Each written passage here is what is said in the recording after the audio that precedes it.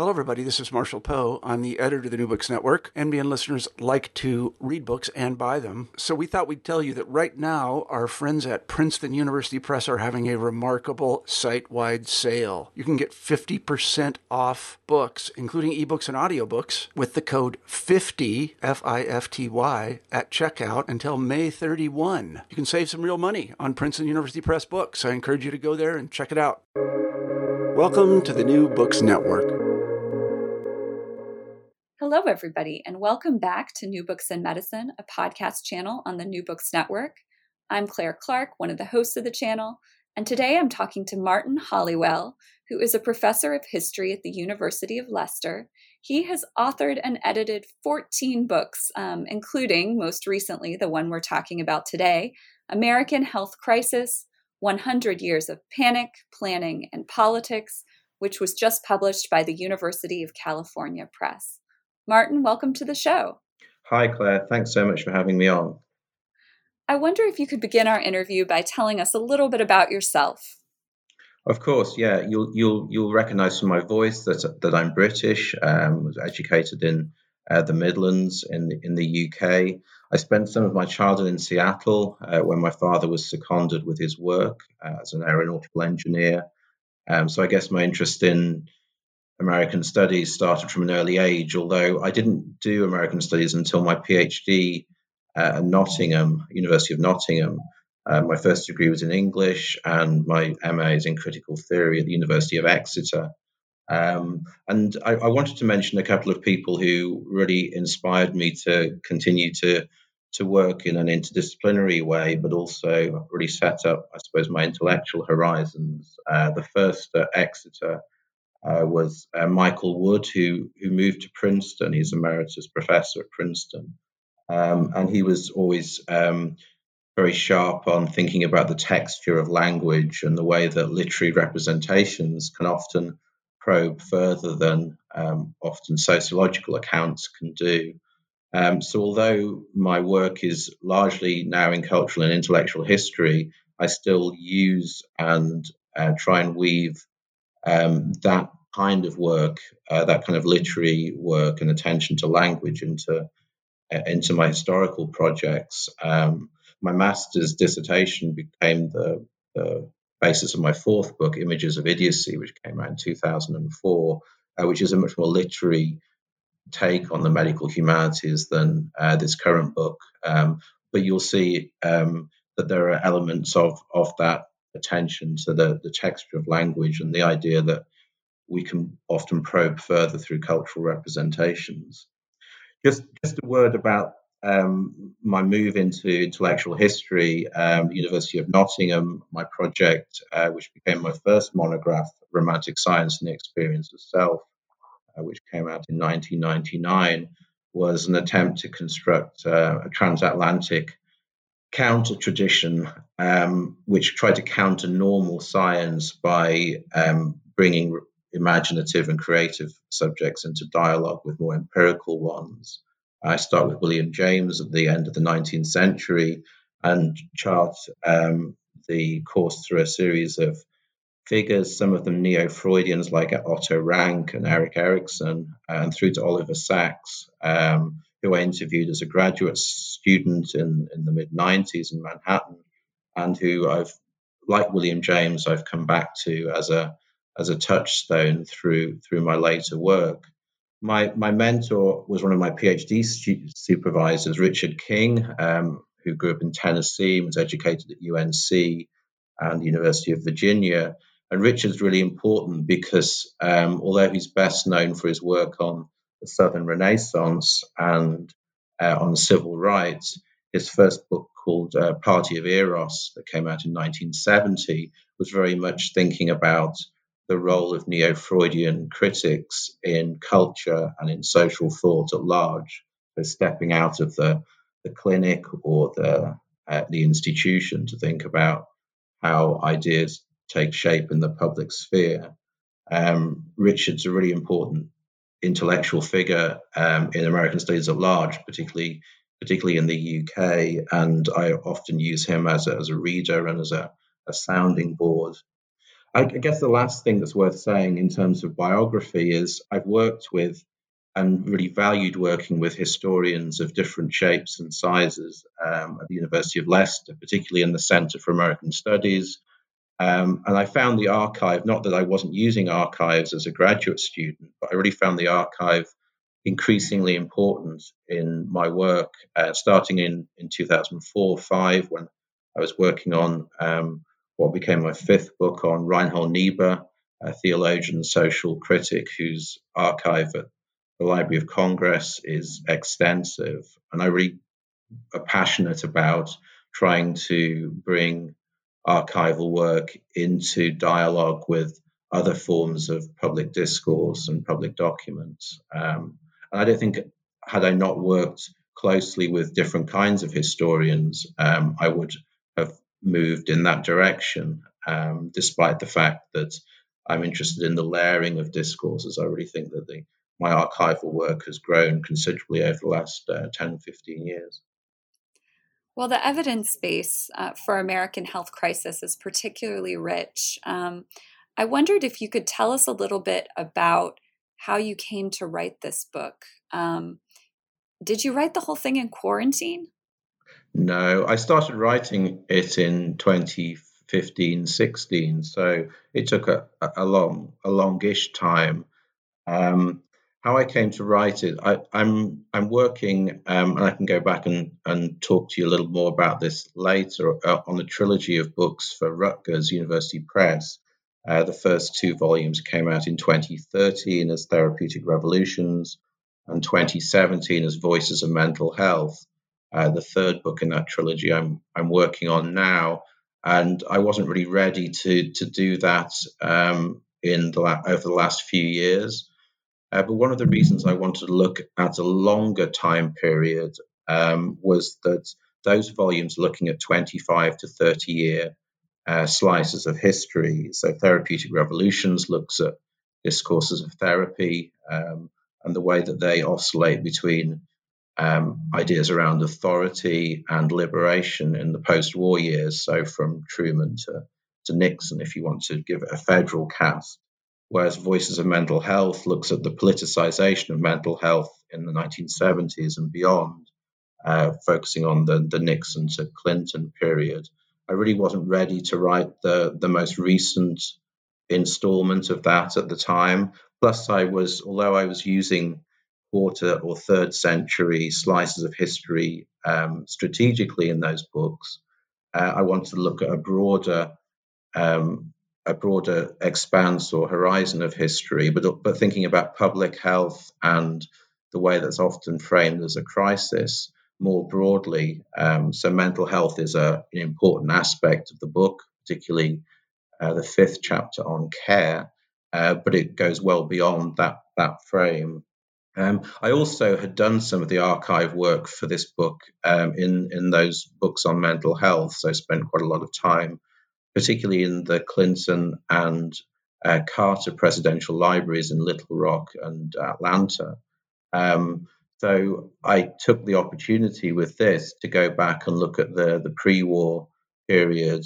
Spent quite a lot of time on the Hoover and FDR libraries within the National Archive system, but also the Woodrow Wilson library, which is a private one. So I'd done a lot of the post-war archive work prior to this, and this book, because it starts in the 1910s with the Wilson administration, gave me the opportunity to think about the evolution of the public health service in those really important war and interwar years.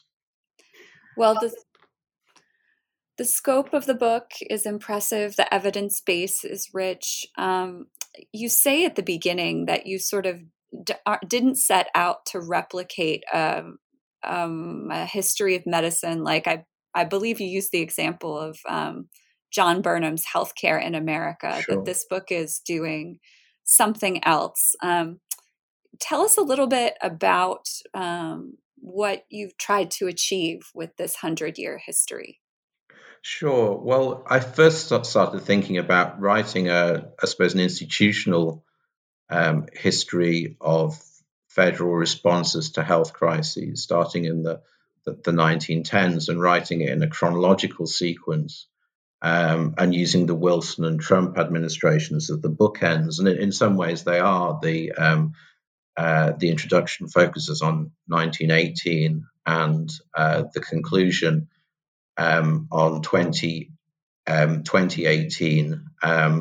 Not just the opioid crisis, which is an important case study, the last one in the book, but I suppose the transition from Obama to Trump, where you have two very ideologically distinct notions of what health is. Obviously, in policy terms, much sharper in the Obama administration, but that divergence or that polarity is really sharp in recent years. But I decided to move away from writing it chronologically. I think it's been done before. And also, when I was thinking about grouping health crises, they are more interesting, I think, to group by theme or by concept, rather than moving through a chronological sequence, particularly as there are historical parallels and echoes and resonances which are easier to tease out in that kind of thematic grouping. I was also interested in what a crisis is. So the reality of a crisis, particularly those that impact on communities, whether those are defined within a city or within a region or state, but also the rhetorical construction of crisis as well, and the way that it's used often quite anecdotally or casually or colloquially in discourse, but sometimes takes on more clarity and shape when it's linked or when it connects to that lived experience of an uncomfortable, sometimes life-threatening emergency that arises sometimes at national level, as we've seen a number of times, sometimes internationally with COVID, and sometimes quite locally. So one of the case studies, for example, in the first chapter looks at the Buffalo Creek flood, which happened in the early 1970s in a poor mining region of West Virginia. Didn't have the kind of national coverage or being brought into the national conversation in the way that Katrina or Harvey or Maria does, but really is as important for thinking about how a health crisis happens, but also how it's constructed, both at the time and also sometimes retrospectively as well. Let's talk a bit about that. So, how do you define a health crisis? How is it constructed? And then what are the 6 crisis concepts that the thematic chapters that the book covers? Sure.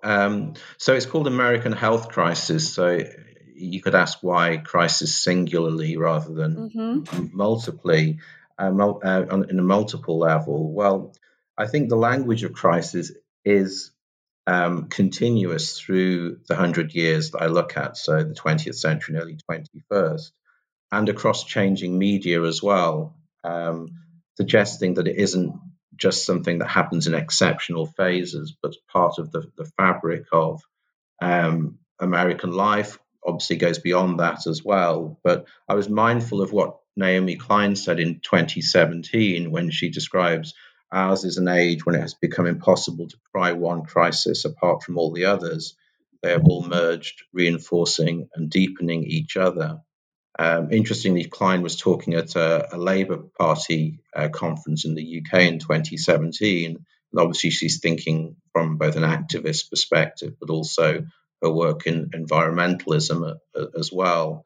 But I think she's right, and not just for the present moment, that the entangling of discourses and realities and also senses of scale is something that I can see through the period that I'm looking at. The 6 modes or themes that the chapters focus on start with what I call disaster, although it's looking at floods, particularly floods in the South. And I've given one example of that with the Buffalo Creek flood. I look at poverty, and I look at the environment more broadly, both in terms of pollution, but also climate change and its effect on both human and animal health. In the second part of the book, I look at three other crises, those that are stimulated by the spread of viruses, particularly epidemics and pandemics. I think about care, so more institutionalized ideas of healthcare and the crisis, particularly dealing with mental health, but also other forms of health conditions that are tricky to get right in terms of providing care which is both protective but also allows the individual or the group to have some form of agency. And then the last chapter, I look at drugs, starting with, which actually starts in the introduction, where I look at the concern of the Wilson administration in trying to spread the illicit use and distribution of opiates in the 1910s through to the present moment with the opioid crisis, but also filtering that back through discussion of heroin and methadone in the 1970s, and concerns about Valium addiction in the 1970s. So looking at the fulcrum between licit and illicit distribution and use of drugs. So those are the six crises concepts, and I was interested in crises that could also be seen on a newspaper headline or on the front page of a newspaper, because I'm particularly interested in the way that a crisis concept travels or is communicated. So the role of the media, both in terms of reporting but also framing stories, is really important for thinking both about how a crisis comes to be rhetorically, but also the channels by which it spreads.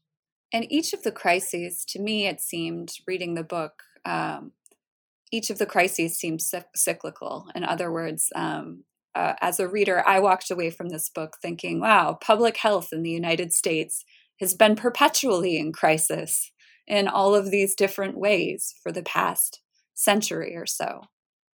Sure, I would say that, although I didn't want to write a book that was heavily skewed to either a damning critique of government failure, nor simply a celebration of the resilience of communities. That's a really important part of the book, and we can come on to discuss that later. But to try and find a middle ground conceptually, but also tonally, to both offer a description of crises, some of which are well known, others less so, but also the interconnections between them. But I wouldn't disagree with you, Claire, on that. I thought the book did that brilliantly in terms of finding a middle ground. And I'd like to talk a little bit about how your argument is in conversation with the work of Robert Bellah. So Robert Bellah, for our listeners, is a sociologist of religion. I read quite a bit of his work in graduate school because I took a handful of courses in the religion department in addition to my home department. But he's not someone that you often see so prominently featured in history of medicine books. And this book, American Health Crisis, quotes Charles Rosenberg at the end, but it's really built on some of the ideas of Robert Bellah. And so I wondered if you could say just a little bit about him and how his work served as a source of inspiration for your argument. Sure. Interestingly, when I refer to Robert Bellah, it's important to realize he worked collaboratively. So he was writing essays from the late 60s through to late in his career, very early in this in this century. He wasn't a policy advisor, although was close to the Clinton administration.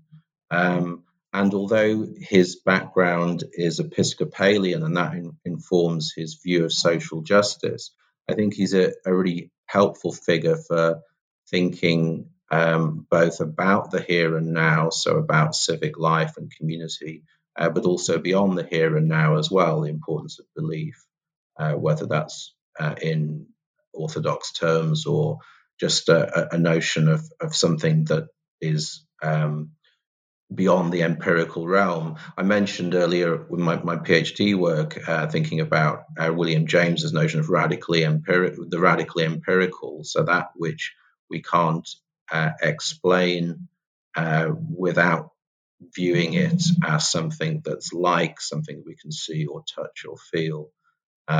So those aspects, whether they're spiritual or imaginative in our lives, we need to try and think about as being part of something that is like the more sensual realm or the empirical realm. And I think Bella, like other figures I've looked at, Reinhold Niebuhr being one, allows to navigate that between the more ephemeral or less easy to pin down aspects of our lives and those which are much more easy to document and to view. I'm not really interested in him as a religious thinker per se, although he does have this notion of civil religion, thinking about communities within civic life. And there's a reflection there, I think, of what it means to be part of a community of faith. The one thing that Bella does allow me to do, though, is he allows me to thread the needle between two types of discourses, ethical discourses. One which I suppose would call moralism, which is more about judgment. So when it comes into the realm of health, would be a language which is, I would say, is harming. So it'd be the idea of damage or stigma. Moralism is often there. We saw it during the AIDS epidemic in the 1980s. Compared to that, you would have something which is much more progressive, a moral commitment to reform structures and services to improve prevention and treatment. I think it's easy without a thinker like Bella to think about the moral sphere as being entangled, but he does allow us to think about moralism on the one hand as being distinct from a moral commitment to improve or reform.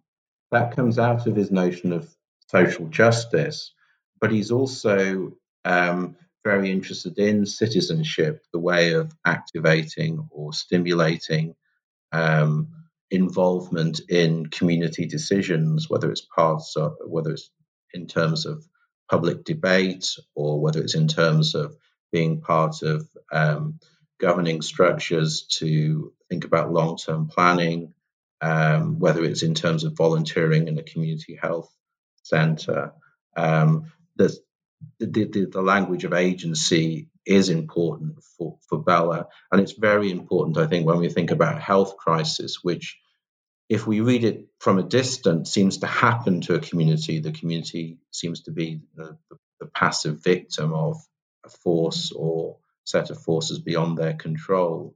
And while health citizenship doesn't necessarily prevent a crisis happening in the future, I think it can make a community more resilient, more aware of itself, and also what exists beyond itself. So if we think about the World Health Organization's mantra that health is a right, not a privilege, you've heard it with Bernie Sanders and others recently. I think it's important not to forget that, but the danger is in the US, perhaps more so than the UK, that the economics of healthcare, particularly around insurance, dominates so much of the discussion that questions around what binds a community and what values we attach to health as a right sometimes gets occluded or forgotten. And I think Bella can bring us and remind us of those, I suppose, higher notions of what health is. It's about dignity, it's about respect, it's about self-care, but also care of others as well. Can you say a bit more about pro-government and anti-government histories of public health or concepts of public health, and how you manage to keep these sort of two points of view in perspective? Bella, I think, helps with that. Sure. Well, Bella talks about what he calls the middle range, which he describes as between the local and the global. I think on first glance, that seems to suggest that it's the national or the federal level that is the answer to making sure that healthcare is balanced. And while I mean balanced, on the one hand, it's about a system, a healthcare system that is about organization and provision. And on the other hand, health as a public good. Sometimes the federal government can get it right. Would point to at least the first couple of years of the Lyndon Johnson administration in the mid 60s, which was geared to thinking about health as a public good, and Medicare and Medicaid, the major legislation that was passed during that time, is an example of that. But as I've mentioned already, in terms of being able to have foresight or to think about the structures and conditions that could be improved and may ameliorate a crisis or prevent it from happening. More often than not, those things aren't heeded, which is why we end up with this crisis cycle that the book portrays. What Bella allows us to do is to think, I think, beyond polarities. And in the book, in the introduction and at various points during it, I refer to the notion of sympathetic states, the idea that the government is the provider, whether it's in terms of welfare or healthcare, is expected to provide for its citizens on large. And we see an example of this in FDR's New Deal commitments in the 1930s to particularly welfare, perhaps welfare more than healthcare, although he did have ambitions beyond what was achieved during the 1930s, as did Truman and Johnson and Clinton and Obama beyond that, in terms of thinking about government's commitment, or what kind of commitment the government should have for protecting the health of its citizens. On the other hand, you have, and I use the thought of Paul Farmer in this respect, the notion that through systems of governmentality or surveillance, the federal government isn't that bothered about the health of its citizens. It's more about structures that keep individuals and communities in place. I suppose as a graduate student, that notion of critiquing power and institutions was very strong. In the 1990s, mid 1990s, when I was doing my PhD, the thought of Foucault, particularly, but also Derrida and others, are about trying to critique and undermine the power structures of authority and institutions. And there's tons of histories, I think, that do that. And I think Bella allowed me to think about issues of power and structural violence, but without moving into a direction that's overly polemical. That's not to say that I just want to find a middle ground full of compromise, but institutions are important to Bella, and they're also important, actually essential, for thinking about healthcare delivery, what it means to have a community that's well served by healthcare facilities. We can't do without institutions. So I think moving too far into an anti-government perspective would be to, we may say it provides a clean sweep, but at the same time it demolishes a lot of progressive legislation that's led to a system which at times is adequate, other times shows cracks and lacks the kind of stability one would hope to have. So that middle ground is really important. It does help me thread the needle between those two polar views of both the role of government when it comes to national healthcare, but also the ideology behind those two positions. Well, the book is divided The book is divided into two parts. One is called Geographies of Vulnerability, and the other is called States of Vulnerability. And you really do a wonderful job of talking about how institutions can both create vulnerabilities, but can also sort of provide a buffer or supports against them, as to help um, um, to help people who might be in vulnerable positions. Can you tell us a little bit about what are these two types of vulnerability, the geographies of vulnerability and the states of vulnerability, and how are they created? Sure. Well, I was very interested in place, and I talked earlier in the discussion about the importance of the archive. But I also tried to do some field trips as well to give the case studies real definite contours. For example, I spent some time on Pine Ridge Reservation in South Dakota, which informs the third case study in the second chapter on poverty that looks at issues around American Indian health in the late 1990s.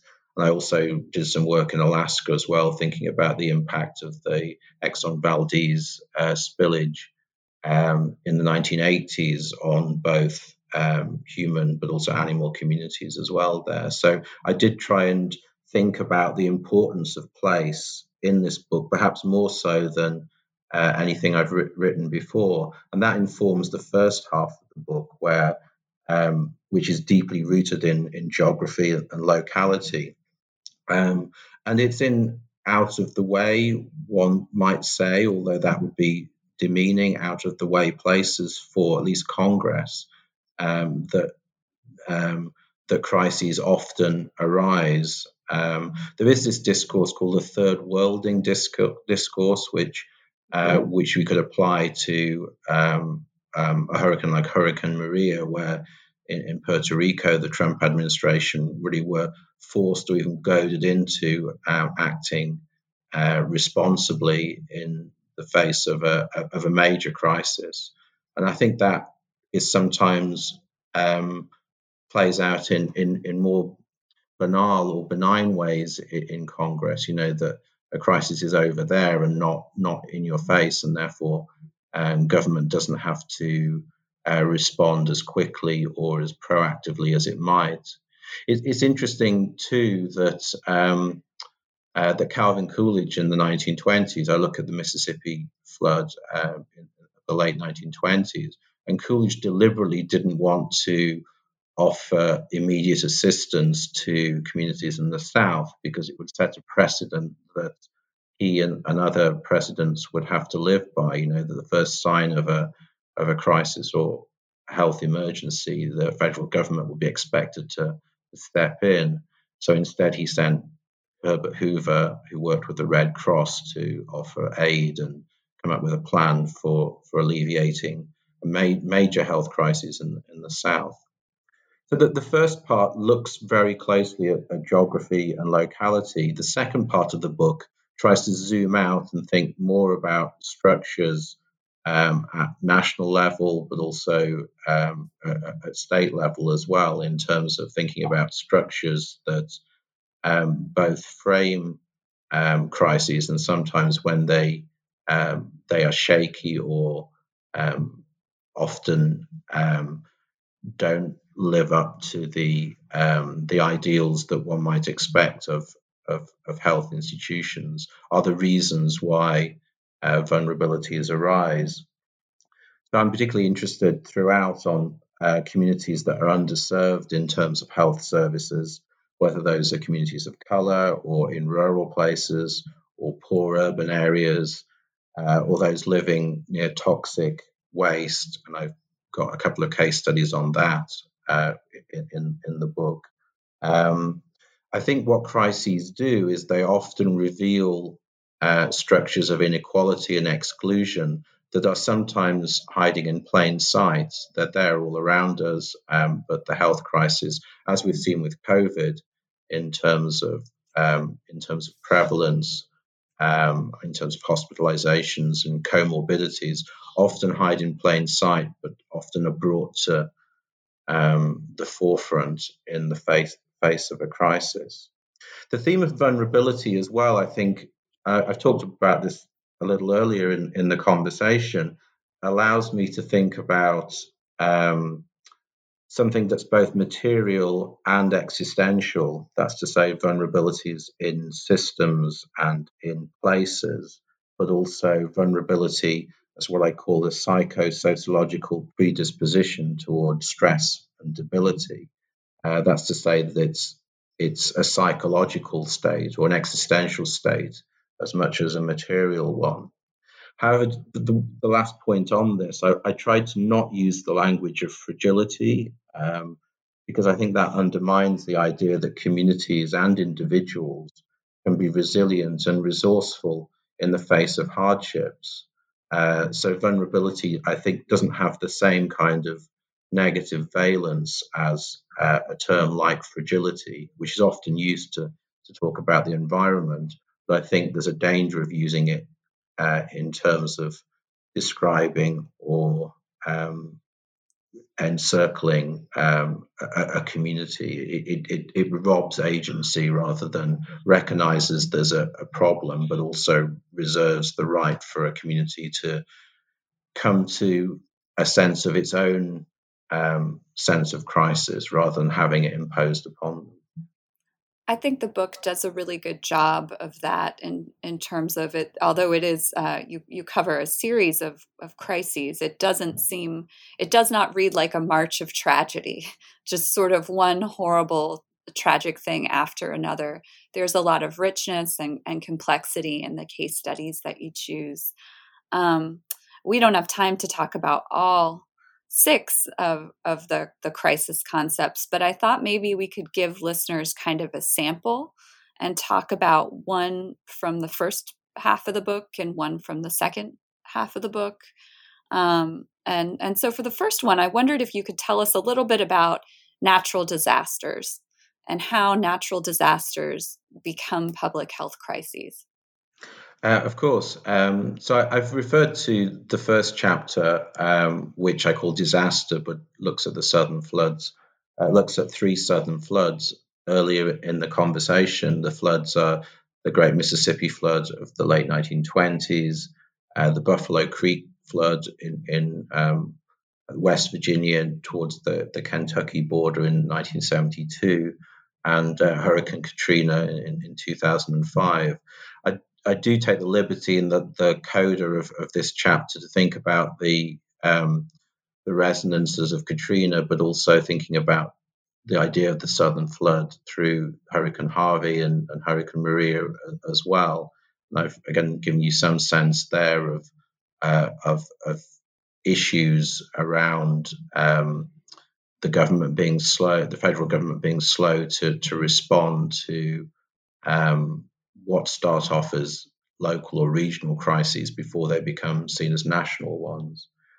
Of course, natural disasters are rarely just natural. That's to say that there's usually a human hand or a human institution that has laid the ground for that particular occurrence to happen.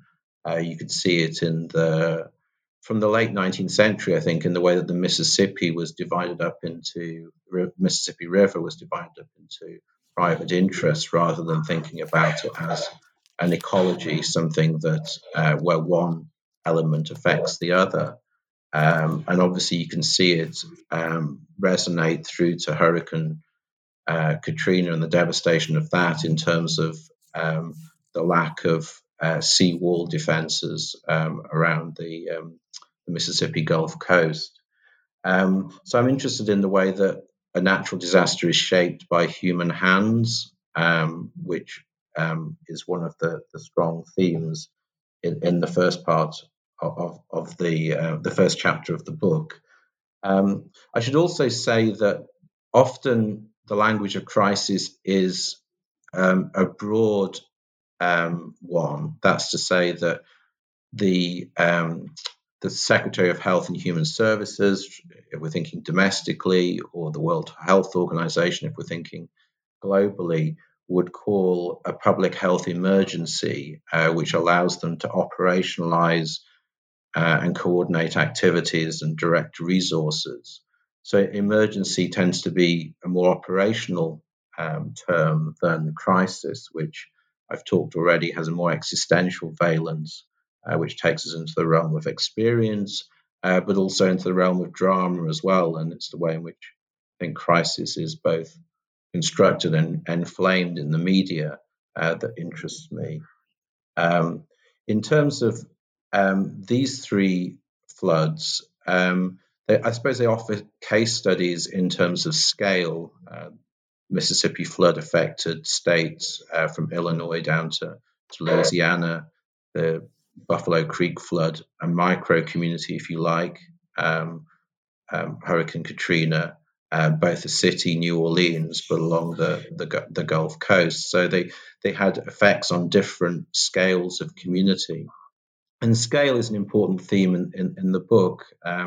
I talk in the introduction about derangements of scale, which is a term that Timothy Clark developed, and the way in which sometimes with a crisis it's often hard to determine what the right scale is. Often emotions are heightened, or lives are on the line, or the spectacle of the flood can take us into a realm where it's hard to actually perceive what's going on. Hurricane Katrina was a clear sense of this, particularly as it was hard for some media outlets to get into the city, and also because there was so much rumor and speculation in terms of what was going on. So I think I start there. I start with chapter one with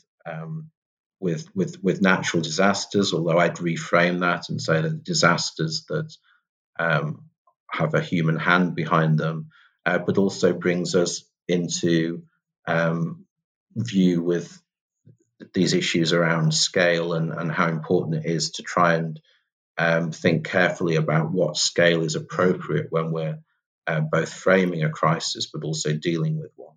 For the second half of the book, I wondered if we could talk a little bit about the chapter that is titled Virus, because that one seems, particularly relevant to the world we're living in today.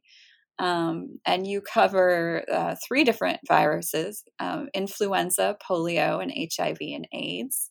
Tell us a little bit about what you conclude about how viruses relate to states of vulnerability. Sure.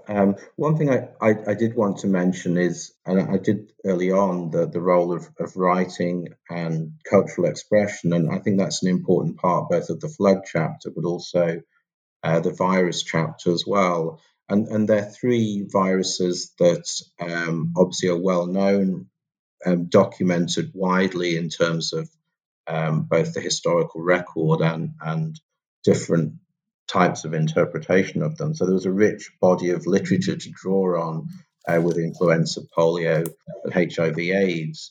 And sometimes that's on a reflective level as well. So with this chapter, which is one of the first I wrote for the book, I mentioned the flood chapter is the first of the book, but I think the virus chapter was the first one I wrote. It allowed me to zoom in on particular phases of those viruses. Obviously, the Great Influenza epidemic was 1918-19, although there were various arguments about when it started and also when it ended. There was a widespread contraction of post-encephalitis in the 1920s, and there's still speculation about whether that's the tail end of the influenza epidemic or whether it was a discrete phenomenon. With polio, which starts or arises in the 19th century, I kind of look at the way in which polio was episodic certainly from the 1910s through to the development of the polio vaccine in the early 1950s. But I'm particularly interested in that moment in the 50s as well, which I think resonates with today because there were a number of vaccine trials, but also the rollout of the vaccine where the government made some missteps, and in fact, missteps that could have been taken perhaps a bit more seriously in the last 12 to 15 months when thinking about what what kind of structures and institutions need to be involved, particularly in vaccine rollouts. With HIV/AIDS, I focus in probably the most obvious period during the Reagan and George W. Bush years when HIV/AIDS had so much stigma attached to it and so little understanding by the federal government. So I look at particular slices of the crisis phase or experience as a whole, but I also try and give a sense of the longue durée of those crises as well. And of course, with HIV/AIDS, we could say the crisis continues, particularly in some African countries. The other thing to say, I think, particularly because the book starts in the 1910s, that the influenza epidemic, although it wasn't the only crisis that the Woodrow Wilson administration was trying to face. I mentioned the illicit spread of opiates in the 1910s. Inner city poverty would be another. Venereal disease and its spread in the armed forces. There were a number of crises that the Wilson administration was forced to tackle with uneven results. But I think that the fact that there were a number of exhibitions and remembrances of the great influenza epidemic in 2018, CDC had an exhibition which had some amazing photographs that I hadn't seen before of both mask wearing, but also treatment of influenza patients. And I often, the Vietnam War is often seen as being the first media war. Well, I didn't really think about the great influenza epidemic as probably being the first media epidemic in terms of that range of photographs. The cover of the book has a photograph that circulated in the media in the spring of last year. It was a recently found photograph by an Oakland amateur photographer, Raymond Coyne, and it depicts a group of Marin County Californians wearing masks in November 1918. It's never been published until recently, that is. But it does resonate, obviously, with the politics of mask wearing, which has become increasingly tense, or perhaps less so right now, although that's arguable, but certainly over the last 8 to 9 months. So there are resonances there. When I first drafted the chapter, I didn't think about mask wearing in a politicized way, but clearly it became so in the light of the uneven federal messaging around mask wearing in response to COVID. And if you look at the cover, it doesn't obviously look like a historical photograph. You have to stop and take a closer look and to try to pinpoint the periodization too, I would say. Sure. If I could just add one other thing, I did want to mention this because the book is about government response at an institutional level, but I am interested in leadership. And I think the COVID crisis gave me a sense of someone like Anthony Fauci, who, when I first drafted the HIV/AIDS section, wasn't featured in that at all. But looking back at his role, both in terms of engaging with HIV/AIDS activists in the late 80s, early 90s, but also his friendship with Reagan's Surgeon General, C. Everett Koop, who did change the tone of the federal response to AIDS by switching away from questions around moralism and family values to thinking about HIV as a public threat. So Fauci's role during that time, I wouldn't say it was forgotten or occluded, but I think his more prominent role during the current crisis allowed me to reflect back on a kind of ethically committed, but also scientifically hyper aware role that he had in that really pivotal moment for shifting the dial on the public rhetoric around HIV/AIDS. Well, Martin, we are almost out of time, but I want to ask one more question before we get to our sort of traditional final question. And that is the book has something called Coda 2020. So it has a conclusion, and then it has another little section at the end that sort of brings us all the way up to the present and possibly even the future. And in the Coda, the book offers the possibility that we might build, and this is quote, an active public health culture that can be both responsive and reflective. Can you say more about that? What would a culture like that look like, and how would we go about building it? Sure. Well, so I've talked about health citizenship through my reading of Robert Bella.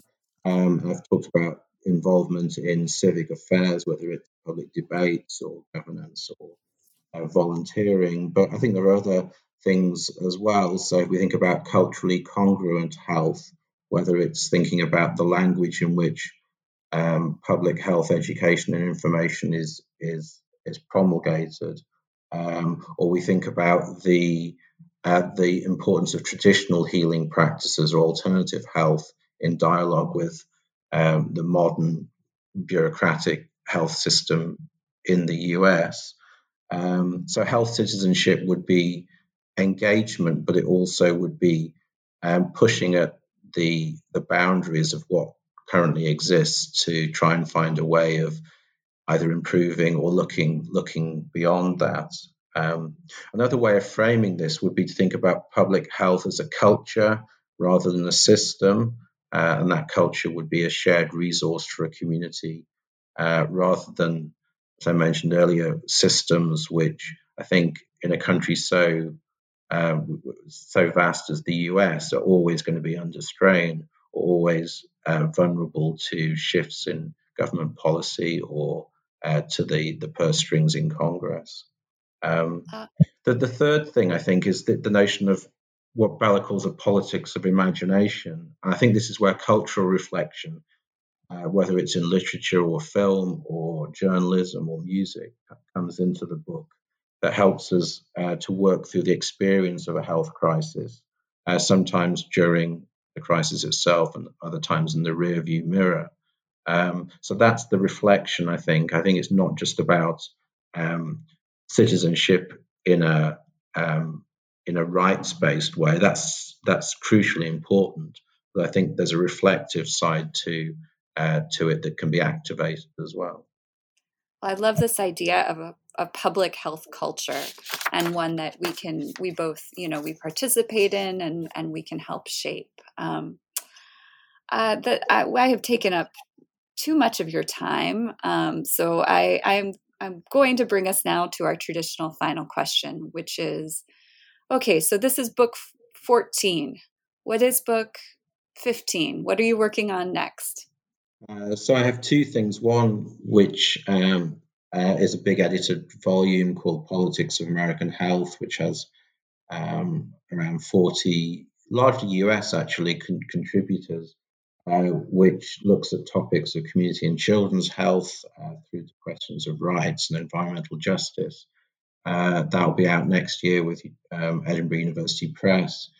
And then the third of the trilogy I'm working on for Rutgers, which goes back to 1990 to think about the development of biotechnology during what was called the decade of the brain, but also the biotech acceleration that's happened since the 1990s.